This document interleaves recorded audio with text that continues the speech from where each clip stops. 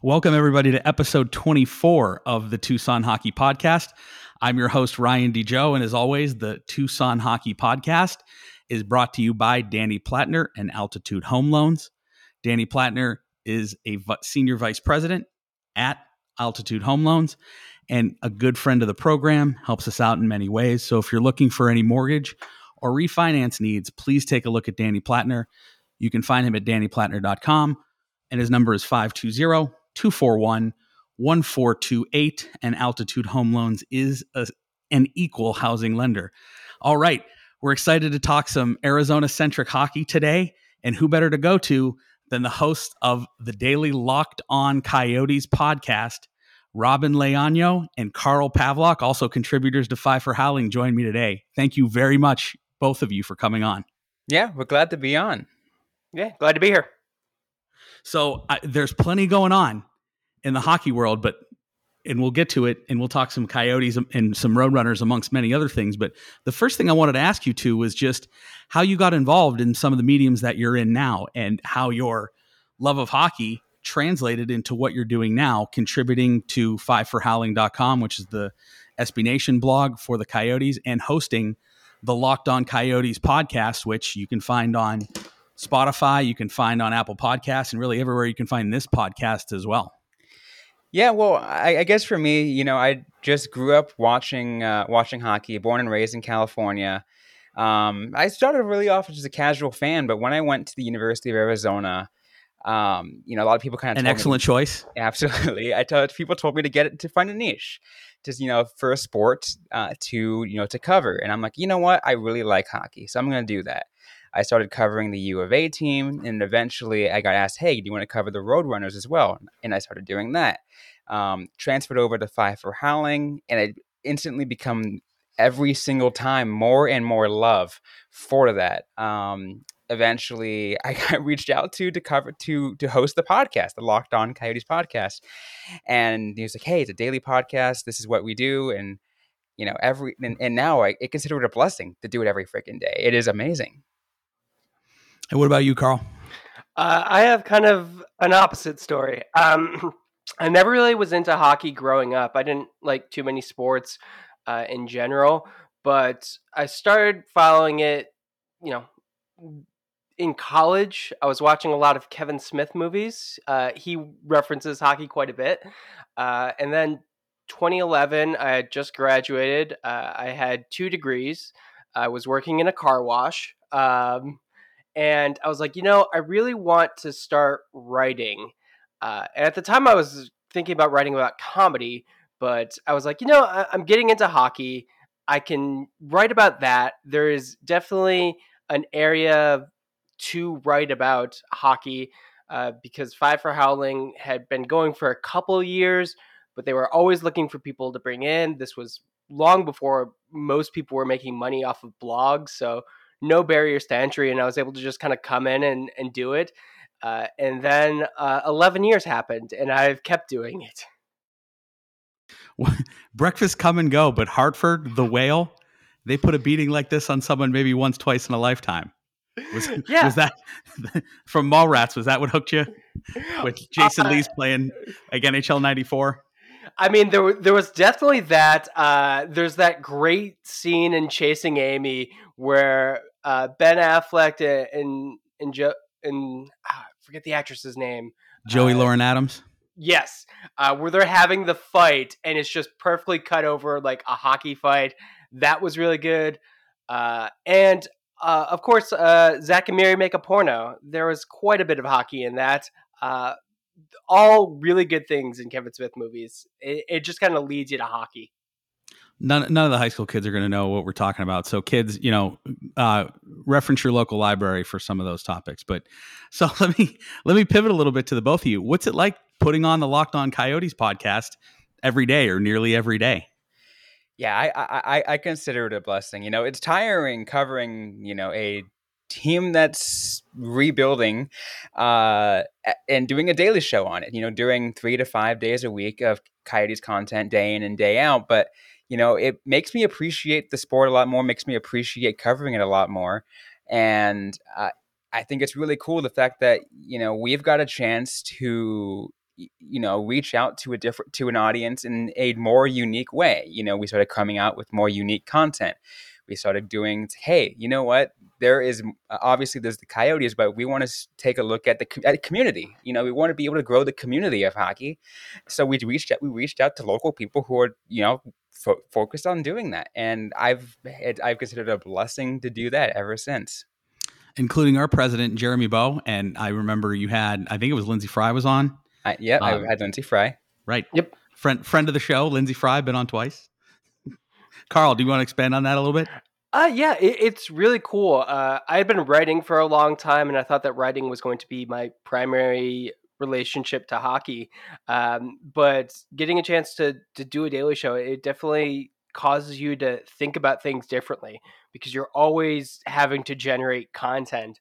And there's been quite a few times where I have said something on the podcast. I'm like, I should write an article about that. I should go more in depth. So it's a great place to get ideas. And people seem to like it. I never thought we would get 100 subscribers on YouTube, which is just a monument we passed recently. Like, I never thought I would have a YouTube channel, much less people would subscribe to it. And you had Will Scouch on not too long ago, who, he's a draft guru and a guy that I found a couple years ago in trying to stay up on draft prospects. I really liked his analysis and talked about getting guests like him and others in the hockey world to come on from time to time. Oh, yeah. Scouting. Sorry, Robin, you want to go? Yeah, I was going to say, just, getting, guests like Will Scouch and other prospect analysts, other just experts in the field, it kind of opens up different perspectives. And that's the most important part about, hosting a podcast, because if you host a daily show and you're hearing, mine and Carl's voice every single day, it's eventually going to get stale. So then we're just like, okay, we need to find these newer voices. And luckily, we have a really good community out there of hockey experts who are willing to come in at any time. Will Scouch was one of them. We had Tony Ferrari as another guy, and it's the community out there, and these kind of guests are absolutely amazing. And I couldn't thank them enough for giving us their perspective. And the hockey world's great like that. I've had Dan Rosen on the show a couple times. He's another proud Wildcat, bear down.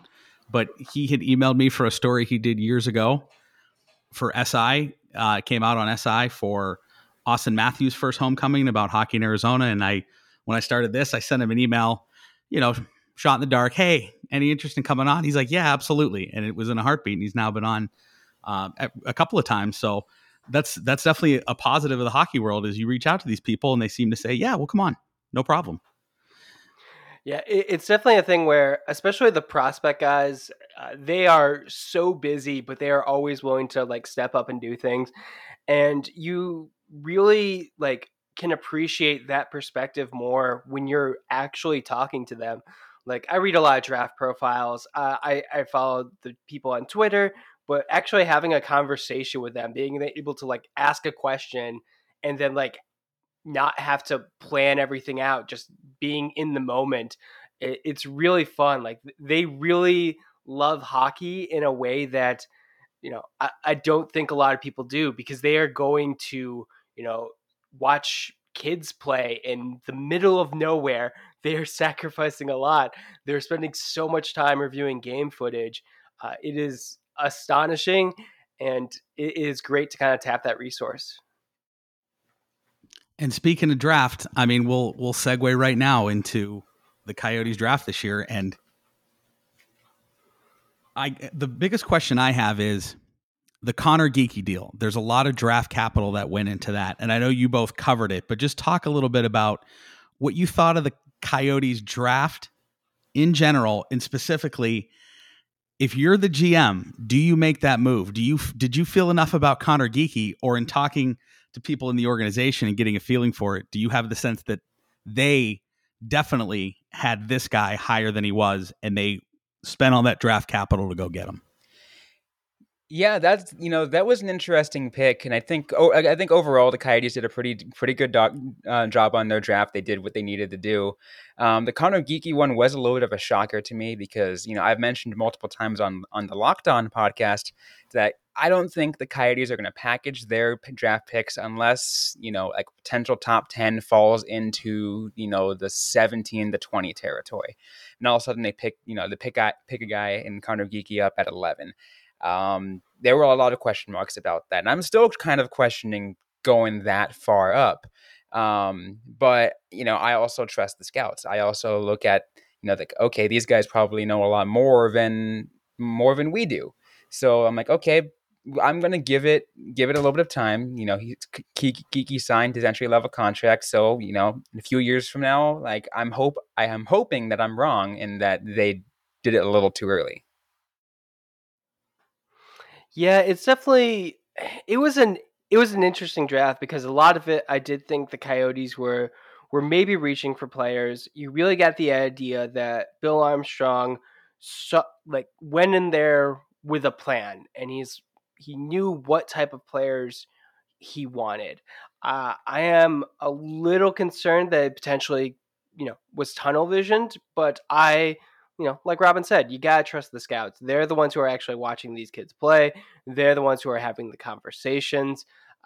I was not. We didn't even really think about who the Coyotes would get in the middle of the first round because, I think I was a little bit more open to the Coyotes trading the picks than Robin was, but I didn't think they would be going to there specifically. And if they did, it would be for like a player where there's no way that I was going to know. It was going to be whoever Bill Armstrong wanted. But you definitely get the mindset of what type of team he wants to build based off of that draft. And that motif is definitely size. The old hockey adage, you can't teach size, but you can draft it and you can pay for it. And the Coyotes certainly did that in the offseason. I mean, you're going to roll out a bottom six of 6'2" plus players. And I think that's what Bill Armstrong wanted to do. That was always something that was important for St. Louis, and they felt like it paid off for them. So talk about some of the offseason moves that you saw from the Coyotes, and they're definitely building that big team. Maverick Lamoureux at the end of the first round is another sense of that they definitely wanted to upgrade on size. Yeah, I think a little bit of me is questions the going the size route. I think it works in certain situations, and I think under the Bill Armstrong and Andre Tourigny system, it could very well work. And the only reason why I'm skeptical is just the way the National Hockey League is going towards. Size is kind of a less of an important thing, and it's very much of highly skilled. I mean, you look at the guys like Connor McDavid and Austin Matthews and Nathan McKinnon, like they run the National Hockey League, and they're none of them are the biggest kids in the world, and they still show, and it's that's where we're going towards in the NHL, and I want to see a little bit more of that, and I think going size is not really the opposite direction. It's just a very unique one. It is, important to say though that in addition to all of the size that was drafted, they went with Logan Cooley, the short guy. When Shane Wright fell into their laps, so clearly it's not all about size. I did like the Cooley draft. I think that the Coyotes, this year are going to be a very big team, but second year of the rebuild, they picked up a lot of more, I'd say, kind of spare parts. But I'm also kind of interested to see what a year two is going to be like for Jack McBain or Nate Smith, or even a player like JJ Mosier. Like the Coyotes right now have 8 defensemen, not counting Connor Timmins. And it seemed like they just kept acquiring defensemen. This offseason has left me with plenty of questions about what is going to be happening next. And is Soderstrom in one of those 8 you mentioned also? I do not believe so. No. That's even more. Bear, Nemeth, Brown, Stetcher, Mayo, Mosier, Deneen are the 8 that cap friendly lists. Right. So, I mean, definitely and we'll get to the Roadrunners a little bit later on in the podcast, but yeah, a lot of high-end D prospects that still aren't in that top 8 yet, or at the very least definitely have to go earn their spot. And it's not something where it seems like the organization is saying, all right, we're going to slot them in until they show that they can't. It's, you want a spot, come earn it, or maybe we're going to go the development route, and these guys are going to play in the NHL this year, and we're going to give you time to develop down in Tucson. So, and again, I mentioned at the top of the broadcast, I once had Lindsey Fry and Alex Kinkoff on in 2 seasons ago, and we talked about the Coyotes' stability in goaltending back then. It seems like so long ago when you had, back then it was Darcy Kemper, Antti Ranta, and Adin Hill all in the mix. All 3 are gone. Darcy Kemper has moved on twice now and has a cup ring. Antti Ranta got himself pretty close with Carolina. So talk a little bit about the goaltending this year. And I mean, from my perspective, I saw bits and pieces from Vejmelka, but now you have kind of an interesting duo, and I'll save my thoughts on Ivan Prosvetov until after we talk about the guys that are up. So talk about a little bit about the goaltending. And I know there was a piece on 5 for Howling that you just put up about the goaltending. Is somebody going to step up, and are we going to get NHL level goaltending in the Arizona roster this year? Yeah, goaltending is a interesting question for the Arizona Coyotes, and Karel Vejmelka has definitely impressed in many ways, like you said, and he's had those games in which it was like 4 or 5 games of 45 plus saves, which is absolutely phenomenal. But it's not sustainable, and he needs a solid NHL veteran to back him up to kind of help him do that. And this last season, Scott Wedgwood did well in that position. And when they traded away, it kind of changed the dynamic of the team. But I think with the right personnel in place, I think Karel Vejmelka can very well develop to be that next, true number 1 guy for the Arizona Coyotes. But I really think that he still needs a, veteran fallback to kind of help him out. Yeah, I don't have a lot of faith in the Coyotes goaltending right now. It definitely is an area where I would like to see them improve in the coming years. But everything Robin said, I agree with. It's something we talk about a lot. I think that the team is going to make another move to bring in another goaltender. I don't think they're going to move forward with what they have. If they do, that's going to be a rough one to watch. Who's out there that's left, or do you think maybe someone's looking to alleviate some cap space and the Coyotes can maybe take another goaltender to help a team do that? Is there someone out there that you think is a target for the Coyotes that could help bolster their goaltending?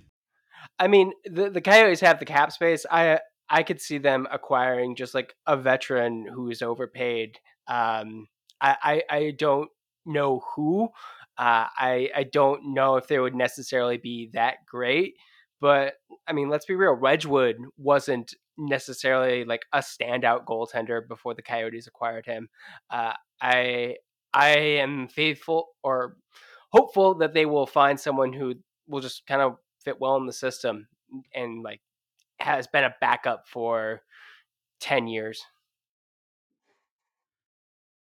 And maybe Antti Ranta reunion. I mean, this is a guy might be an odd man out in Carolina with some of the young goaltending they have coming back. I think that would be a long shot, but yeah, I mean, Gillies was signed to a 2-way deal. Vejmelka is obviously their guy.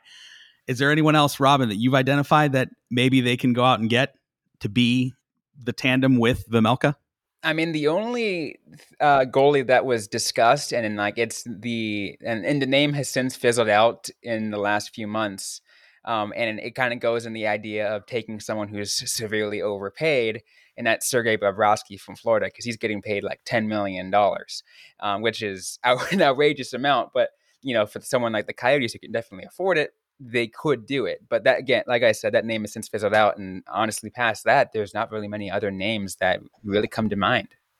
And he'd have to waive to come out too. I mean, he likes hot weather. We know that. He went from Columbus to Florida, but leaving Florida and leaving Miami to come all the way out to Arizona and waive for that would take probably more capital than Florida would be willing to give.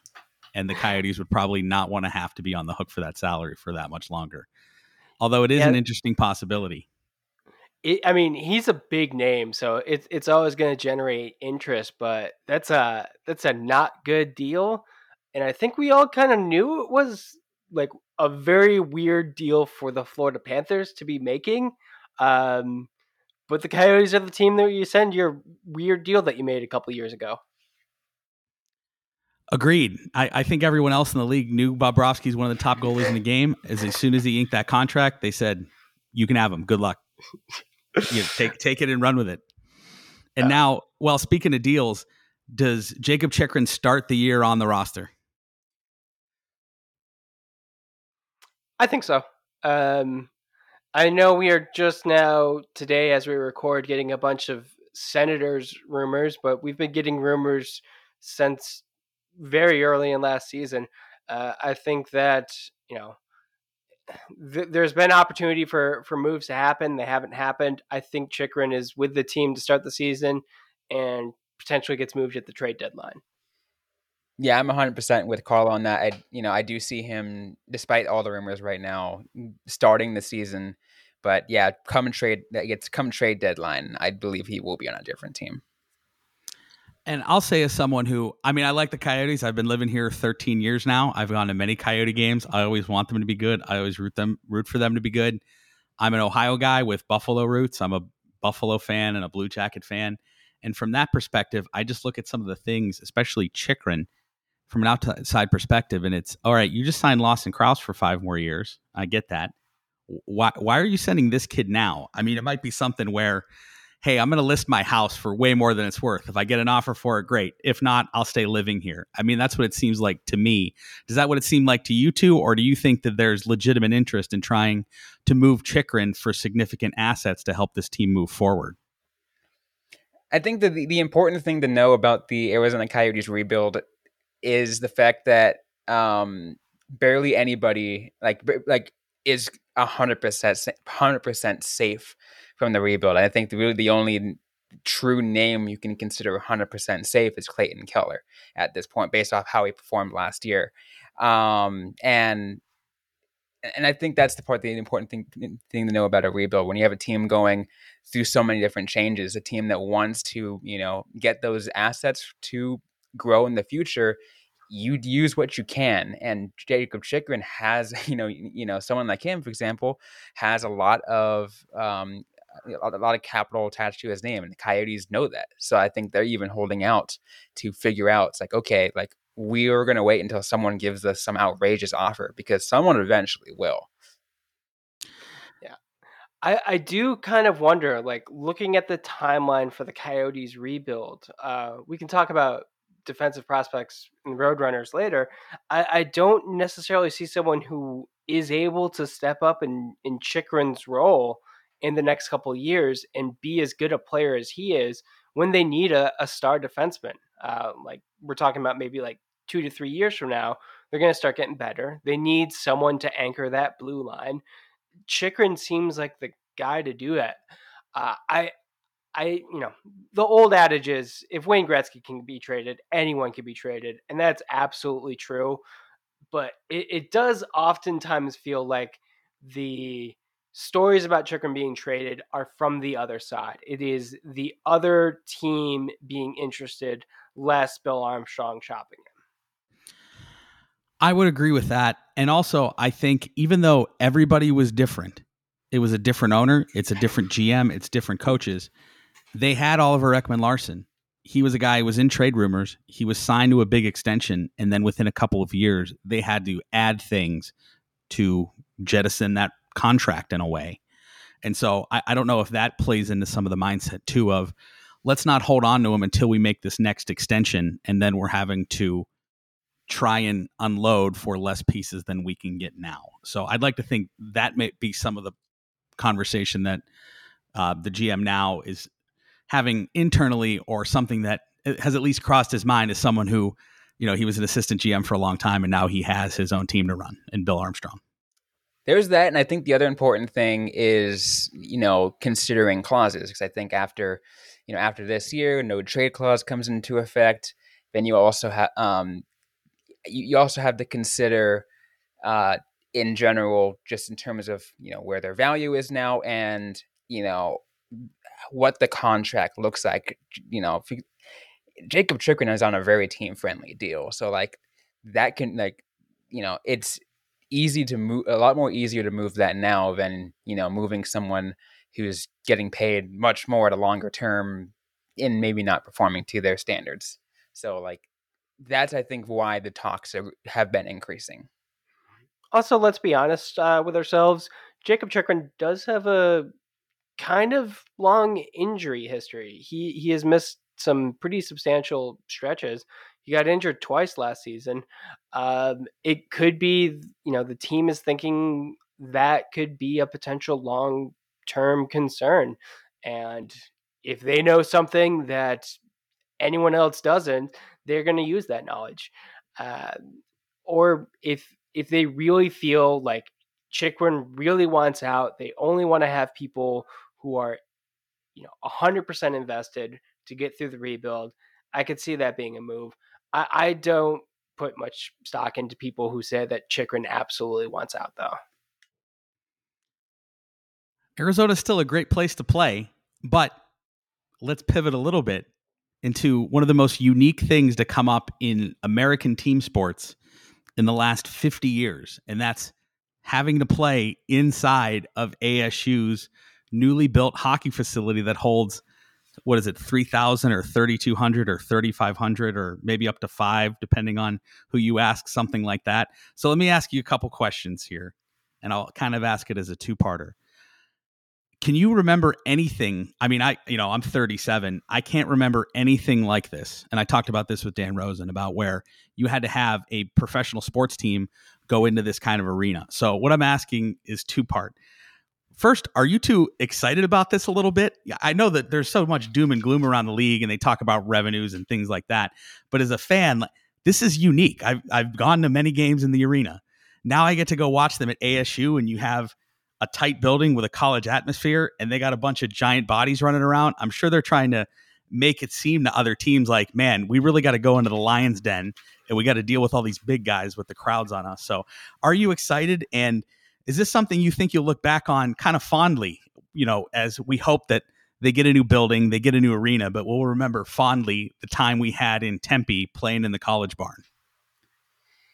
Yeah, it's a really interesting thing, with the Coyotes being in there. I'm looking forward to it because the one thing that I like to talk about is loudness and intimacy. I think a lot of people are going to be excited about that, right? That barn is gonna be loud because it's going to be packed. It's going to be the full up to 5,000 people are gonna it's gonna sell out. There's gonna be, and these fans are gonna be, the most loyal fans, willing to spend the money, and that is going to contribute to it potentially being a very hard place to play. And I think I would love to experience what that's going to look like. People will talk, bad about it all the time, and yeah, it is a tough situation to be in, right? Because it is a smaller venue, less people can watch the games, and you're doing what you can. But at the end of the day, that what the Coyotes are doing, what I think is best for their situation, given the fact that they're moving in with Arizona State and they are going to be, hopefully building that new arena, just down the street from ASU, right where, right in Tempe, which is going to be a lot better. And that's going to kind of build and create the rest of their future.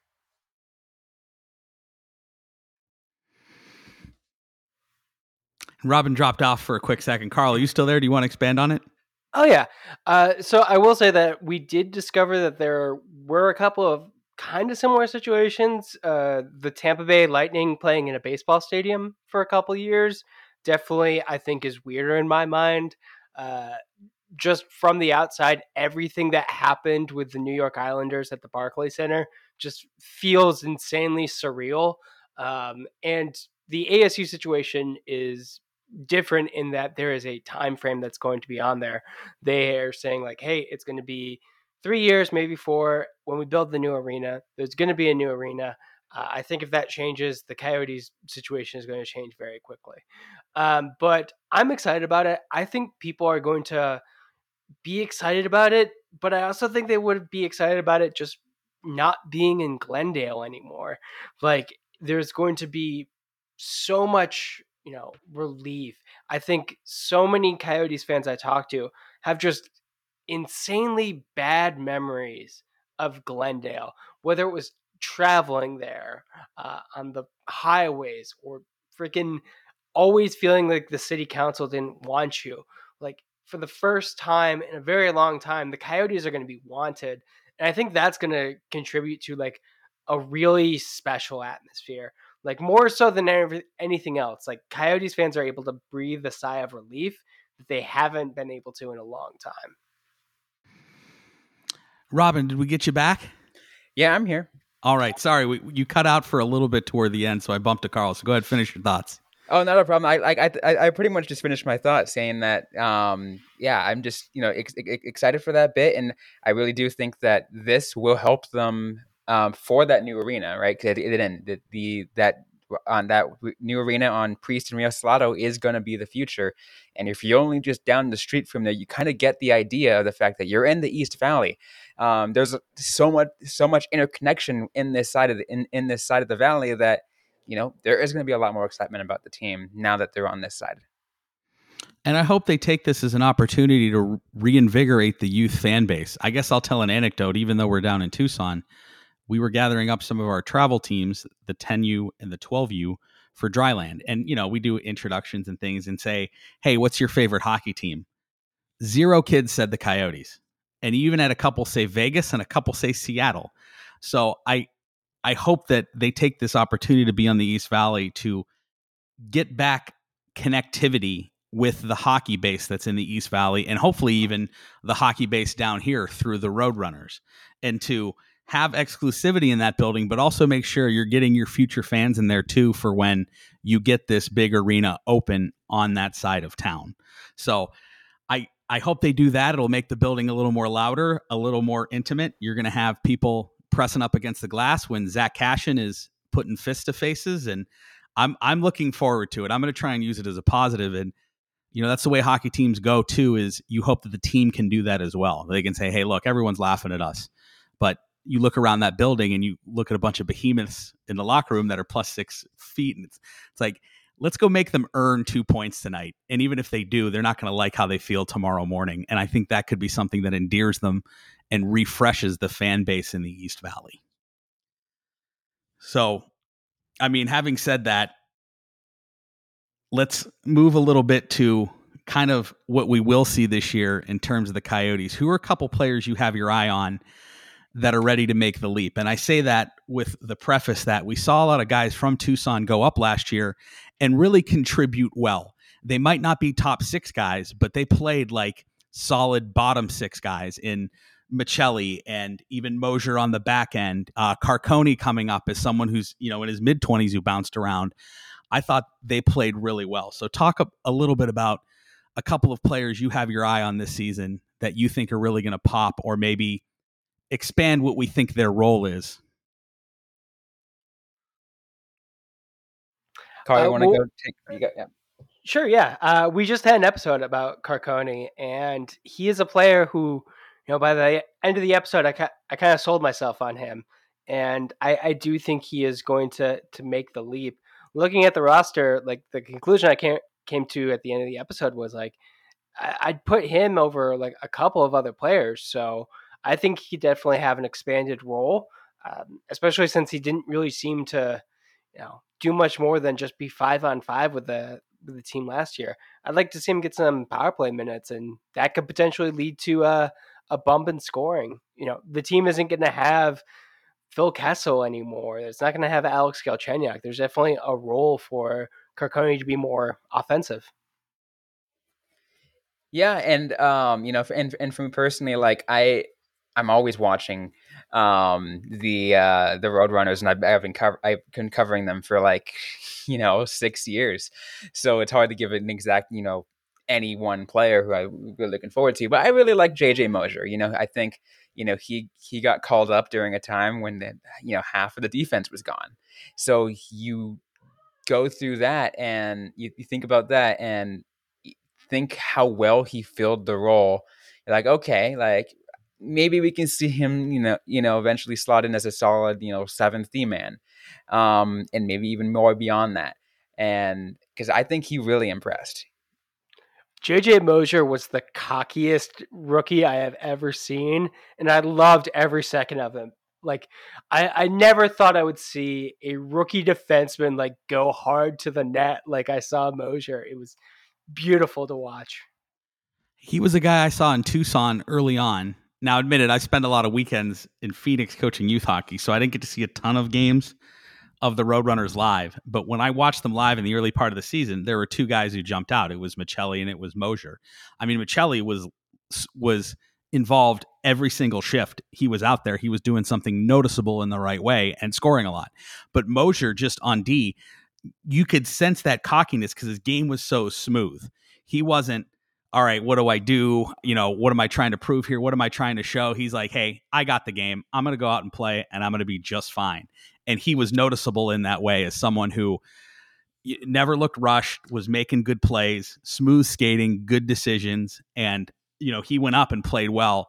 And it's always good to see, that's the unique thing about having the AHL team down here in Tucson is now going into year 6 or 7 of the Coyotes, depending on how you see the abbreviated years, we've seen a lot of guys come through that are now really good NHL contributors, whether they were on the Roadrunners or not. Guys like Bunting, guys like Garland, guys like Krause, even, now we're talking about some of the new prospects coming up, but even in some of the visitors too, you had guys like Pavel Francouz come in, guys like Rupe Hintz a couple of years ago, Dennis Gurianov a couple of years ago, and even some of the guys that I saw this year, when you go to the arena, you get to see kind of a little bit of practice time before the kids take the ice. I got to see Dustin Wolf take goaltending drills, and he was the best goalie in the AHL last year, and some of the other guys that have played for these teams over the years. So, and I think the Coyotes, more so than most teams, have reinvested in that the last couple of years of using the AHL to build their rosters. But something that I can say as a Buffalo Sabres fan too, and when you look at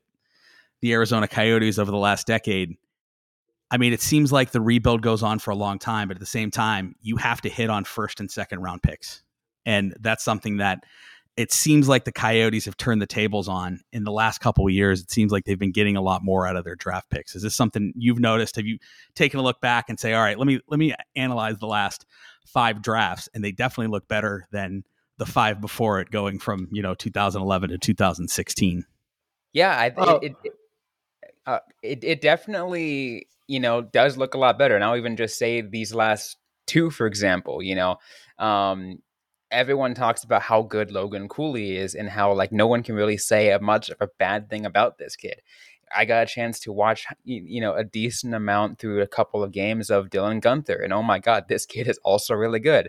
Barrett Hayton was another first round pick, and I think that they definitely have been hitting better on those early round picks, I think. And again, JJ Mosier was a second round pick just last year, and it's amazing to see that they're getting better picks. Obviously, it takes a while to see them truly develop until they reach their ceiling.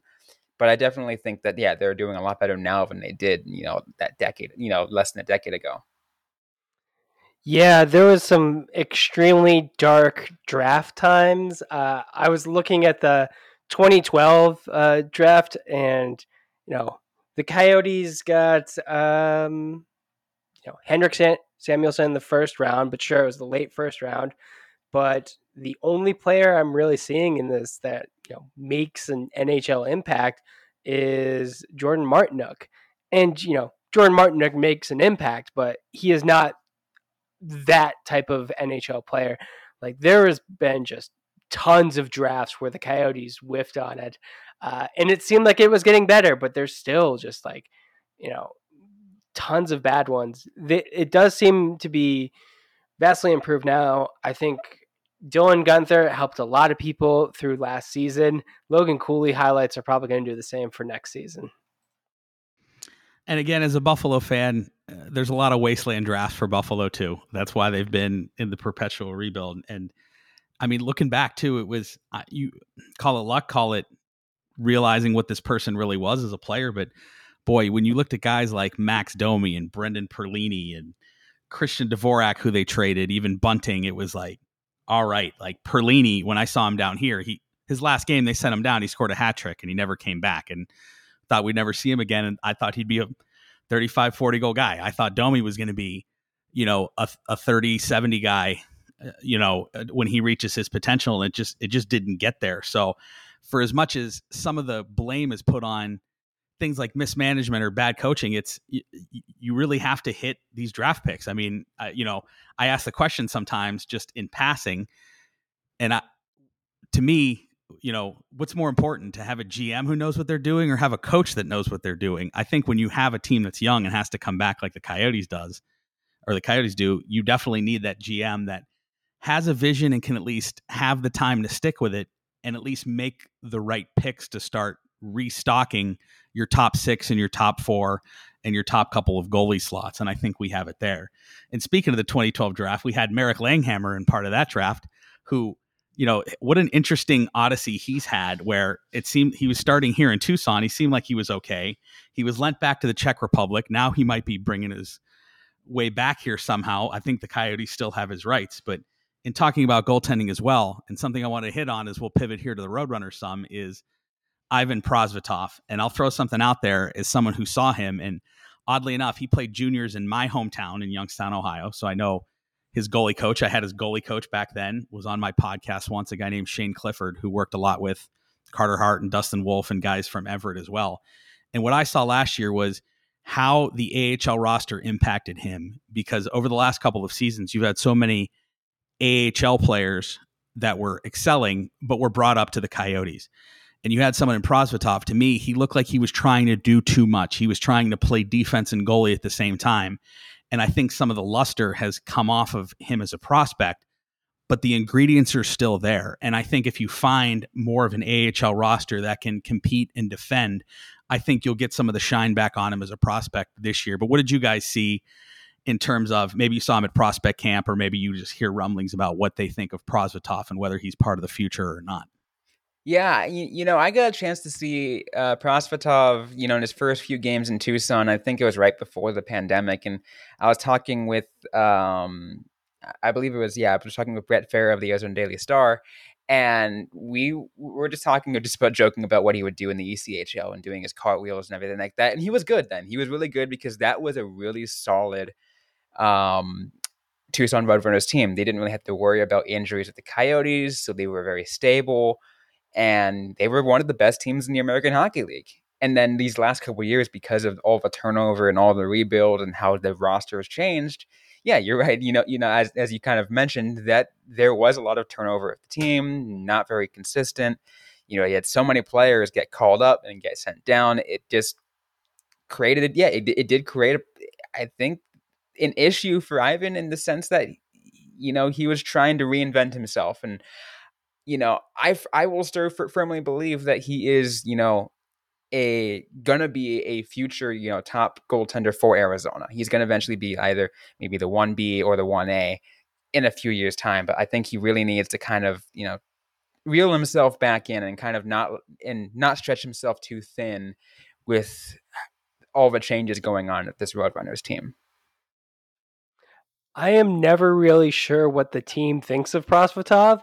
I think they have respect for the kid, because they consistently throw him to the wolves.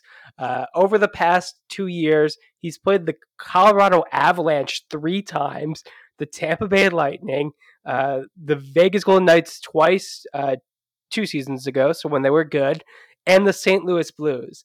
That is some stiff competition. But they're treating him like he is a goaltender prospect for them. They're not rushing him. I think the fact that he made that leap to the AHL so soon in his career, he didn't spend a lot of time in the ECHL. He's still a young guy. It kind of threw people off in thinking that he was going to be ready right away. But I think the team still has a fine opinion of him. I still am excited for him. I'm just, it's one of those things where I'm like, I know he's not ready. I just wonder when he is going to be ready.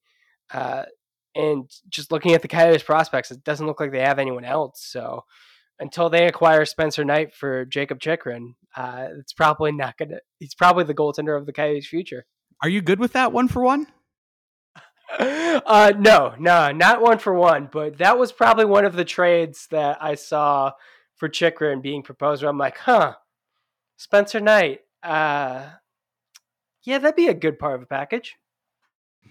And then Florida would have traded away Spencer Knight and Devin Levi to keep Sergei Bobrovsky as he ages poorly and his contract ages even more poorly. Yeah. That honestly, that feels like a Florida Panthers move. I'm not gonna lie. I give Bill Zito a little credit for, hey, I feel like we had to sign this guy at the time, and look, we scored. We had 123 points last year, won the President's Trophy. Everyone's talking about us now because we got swept by a good Tampa team, like we stink. I mean, there should be no embarrassment from getting swept by Tampa, but teams respond very weird to those kind of things. Yeah, and boy, what an interesting playoffs last year. And we've covered it different places, but going back to the Roadrunners here, so Steve Potvin gets named head coach. They just had a press conference today that I wanted to try and get out of because I work right across the street, but I wasn't able to get out of work in time to go over there to see the press conference. But I will say this, in that I think it shows a lot of confidence because this was a guy who was coaching under Jay Varady.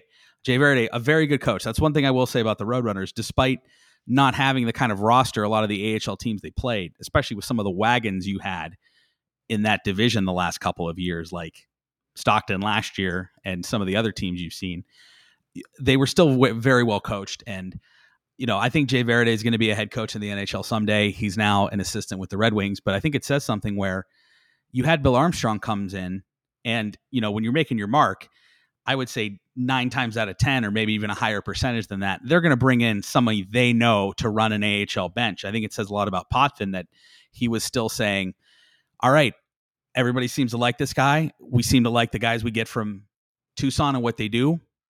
Let's keep it in-house and keep Steve Potvin as the coach.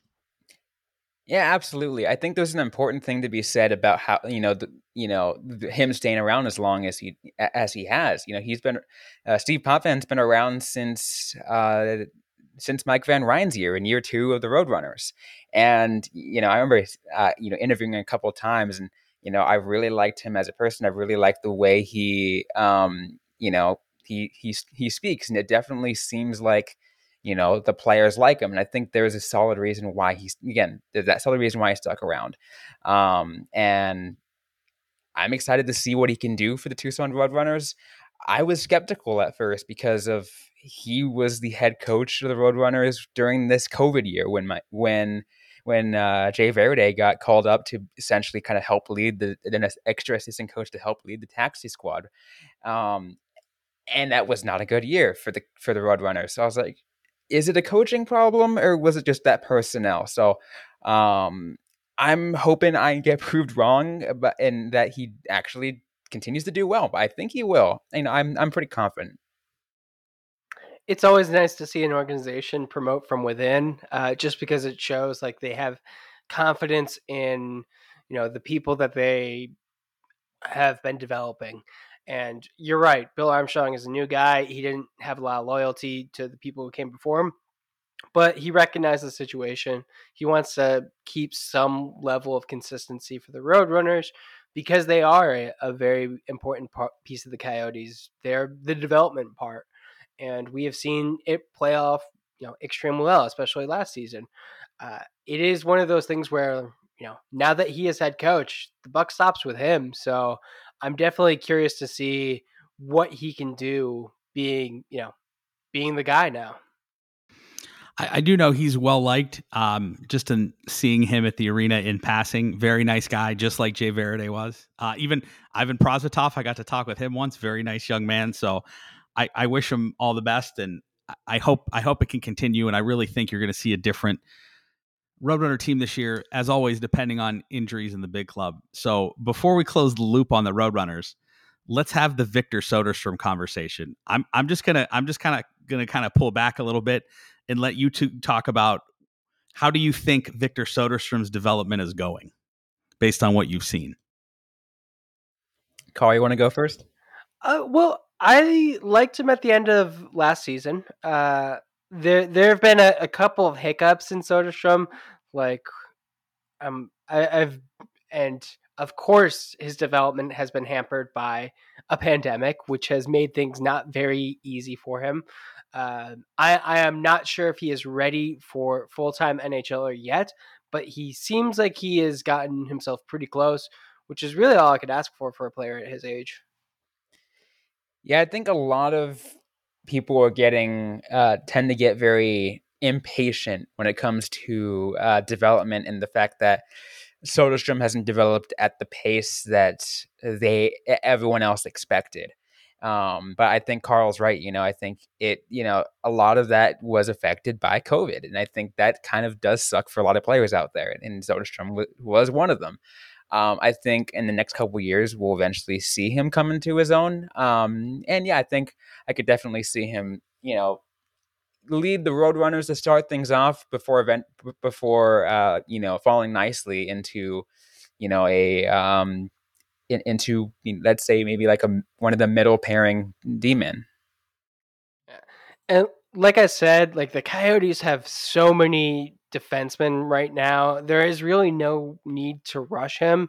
So if the team feels that he just needs a couple more, games in Tucson, I think they're going to let him have it. I do think he is going to be one of the first call ups, and if he made the team at training camp, I wouldn't be the most surprised. He seemed, like I said, to finish strong, which is really all you could ask for a player. And I will say this. So as the president and member of the Matt Boldy fan club, I had him ranked third that year for some reason, but he seemed to be, when it comes to 11, I'm like, oh, take Matt Boldy. I want to see Matt Boldy play out here.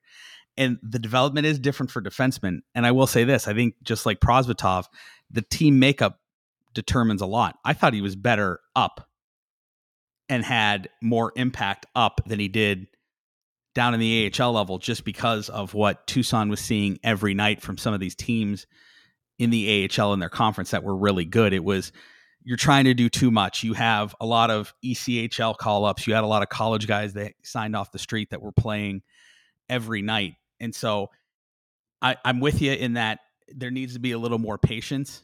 And again, I thought he was better in the NHL, and maybe he can be the kind of person that shows up and goes into camp. But you're also looking, it's okay, he was a 2019 pick.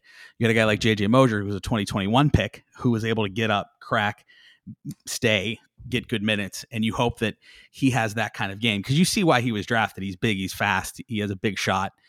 He was running the power play a little bit, but again, their power play units struggled, I think, because of, like we said, a little bit of the personnel. So I'm hoping that, I think either scenario is good, but I think we're finally going to figure out this is probably the year he needs to show. He needs to come into camp and make the team, or start to get his feet under him a little more in the AHL game and be a little bit more effective, shift in, shift out in all three zones, so that we can say he's on the right track.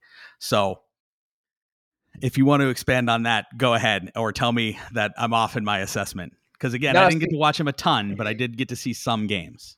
See, the important thing I think that needs to be said, and I think Carlo and I have talked about this, I think almost at least like 5 times a month on the Locked On podcast, is that everybody in the Coyotes organization has something to prove, and they have to and they have to prove it in order to make a roster. We talked about that heavily with certain players who failed in making that jump and did not get re-signed with Arizona. And I think Soderstrom is another player that, again, he's gonna have that opportunity to really prove himself. And I think this year is gonna be a year where, whether with Tucson or Arizona, he's still gonna have a microscope on him. Yeah, especially because he is a player that Bill Armstrong didn't draft. And, like we said in the prior topic, when a GM comes in, they don't necessarily have that kind of, desire to keep around the people from the last regime. I do think it's important to note that JJ Mosier was drafted as an overager. So it was a little bit less surprising to see him make the jump right away. But I would like to see if I'm the Coyotes, I would like to see Victor Sosham have a consistently good season with the Roadrunners, because you need to be there and you need to be engaged. It doesn't matter what league you're in. I think it kind of, it reflects good that he was able to take that next step when he's in the NHL and playing, games that are quote unquote real, but the games in Tucson are just as real. And if I'm the team, I'm like, you should be doing this like down there, man. You should be making it so you are the absolute first call up for us. And we need you to kind of put forth that consistent effort. But, I would love to see him have a great year and just kind of make that transition into full-time NHL player. And again, I think it can't be discounted how good that Pacific Division was last year in the AHL. And boy, there weren't a lot of off nights, even from some of the teams that were toward the bottom of the standings. But I mean, when you could see it when they had to play a couple games against Stockton, and were able to hold in. I mean, Stockton was as good a team as any last year, even though they didn't bring home the Calder Cup. All right, so we got a couple more minutes left before we hit the hour mark. But let me ask you just a couple more questions. Does Dylan Guenther make the team out of camp this year? It's tough. It's tough to say. I think he's really impressed. I think the only thing that will kind of keep him from not doing that is recovering from his injury that he sustained during the Memorial Cup. I think there's only a little bit to be said about that. I think if anything, he's under he has his contract, so and it is slide eligible. So he, the Coyotes can be like, you know what, let's give you a couple games and see what you can do.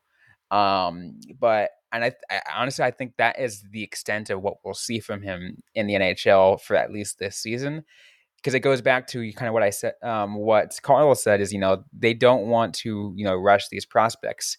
If he's doing well right now, it's like, okay, that's awesome. But, let's wait until maybe he's even better, even more awesome. And come next year when I think he will slot in perfectly. Yeah, I think it's also important to note that the Coyotes are going to be not good next year. So why waste a year on, of Dylan Guenther playing for a bad team? I think it makes most sense for, maybe have him start a couple of games, but sending him back to juniors. And Guenther was a guy I had very high on the list. As a Sabre fan, we had number one with Power, and I think he went there, even though I had a little bit of reservations, probably more than most. But I had Guenther very high, too. I think I had him 2 or 3 kind of going into the draft. And even someone I thought maybe Buffalo gives a look to at number 1. So I'm very high on the skill of Dylan Guenther.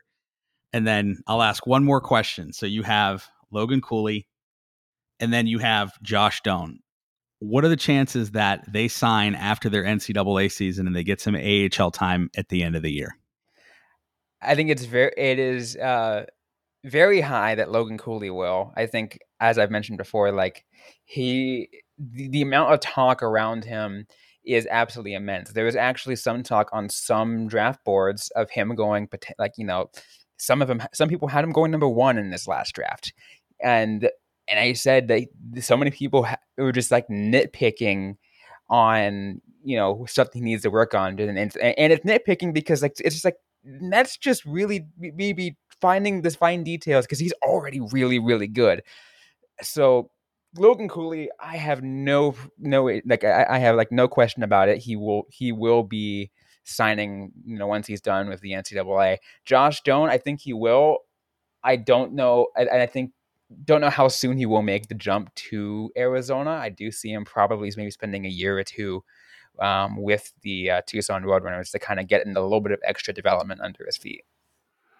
Yeah, I think Josh Doan is probably going to end up getting his degree before he gets some professional ice hockey time. I do wonder about Cooley. I think the year or the plan right now is for him to just do 1 year. But that may change. He may want to do a second just to make sure that he is properly developed. It would be great to see him with the Roadrunners. I would love to see that. I'm not sure if it is going to happen, though. Well, just as a fan down here, I'd like to see them. But no, I can understand both ways. And again, as a Buffalo fan, you saw guys like Owen Power go back. You saw Matthew Beniers go back. You saw Kent Johnson go back. So it's a little more of a trend now. You have these top picks who are committed to NCAA teams and are going there for multiple years. So as we wrap up here, I still had the WJC on my list. So you had, I would say, a surprising, not shocking. I think Czechia was still a really good team that was coming off a bad loss, which always makes them dangerous. But I will say, watching Team USA play Team Sweden, I had never seen Team USA kind of outskate a Big Five team in any tournament like they did when they played against Sweden. Now they ran out of gas a little bit, or really just kind of faltered toward the end of the third period in that game, and then they weren't able to get their legs going against Czechia. But talk a little bit about, and we'll finish on it, what you saw from Logan Cooley in the WJC. To me, he looked a little more physically mature than I thought he was. I thought he was more of like this is a young kid, he's 18, he's kind of scrawny, but no, he had the look and the stride of someone who's pretty physically mature for his age. Yeah, I think Carl can speak to this a lot more than I can, but Cooley has just been fantastic. And again, like I said, like there is nothing I can say that, that I can say, you know what, this is 100% he needs work on. Just like, dude, this kid just got it. Like, I just cannot wait to see more of this kid. Yeah, one of the things I noticed, I'm trying to pull up the tweet, but I'm not seeing it, is someone remarked on the fact that he won all of his faceoffs, which is something that I noticed when I saw him at the prospect development scrimmage. He is phenomenal in the faceoff circle. And it was funny because someone actually like made fun of me on Twitter for saying that. They're like, why would you focus on that? And it's like, because it's a underrated, for a good reason. It's important. Yeah, it's an important thing. It's also not necessarily something that gets reported on a lot, especially for like a player who's just offensively dynamic. He plays a surprisingly complete game, and getting the chance to watch, you're like, wow, he is not a one-note player. And it's not that much of a coincidence that if you look at the face-off percentage leaders each year, those are usually pretty good teams. Yeah. Now, again, it's, the chicken and the egg conundrum of, well, of course they're a good team. They got this guy and he wins face-offs, and that's something he does. But still, it's important.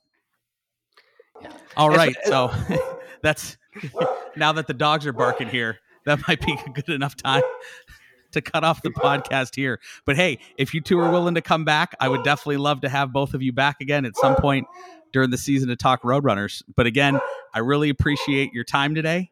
And if you're coming down for the game here on the 25th, you let me know, because there's at least a beverage, if not dinner, on me for coming on the podcast today. Absolutely, we were glad to be on, and I'm hoping to make it down, because I just moved back. I just moved to the Valley, but like I'll make any excuse to go back down to Tucson. Yeah, Roadrunners games are fun. I don't know how many people in the Valley know this, but it is a definite like unique hockey atmosphere that I really enjoy going to. Sounds great. And again, my guests today were Robin Leaño and Carl Pavlock from the Locked On Coyotes podcast. You can find it the same places you find this one, as well as YouTube. And they're both contributors for Five for Howling. Thank you again. I cannot thank you enough. I know it's been a lot going on in the Arizona hockey world, but just extremely appreciative of the time. And hopefully we'll get to do this again in the future. And we'll end episode 24 of the Tucson podcast there. As always, it's been brought to you by Danny Plattner and Altitude Home Loans, and they are an equal housing lender. We'll see you next time.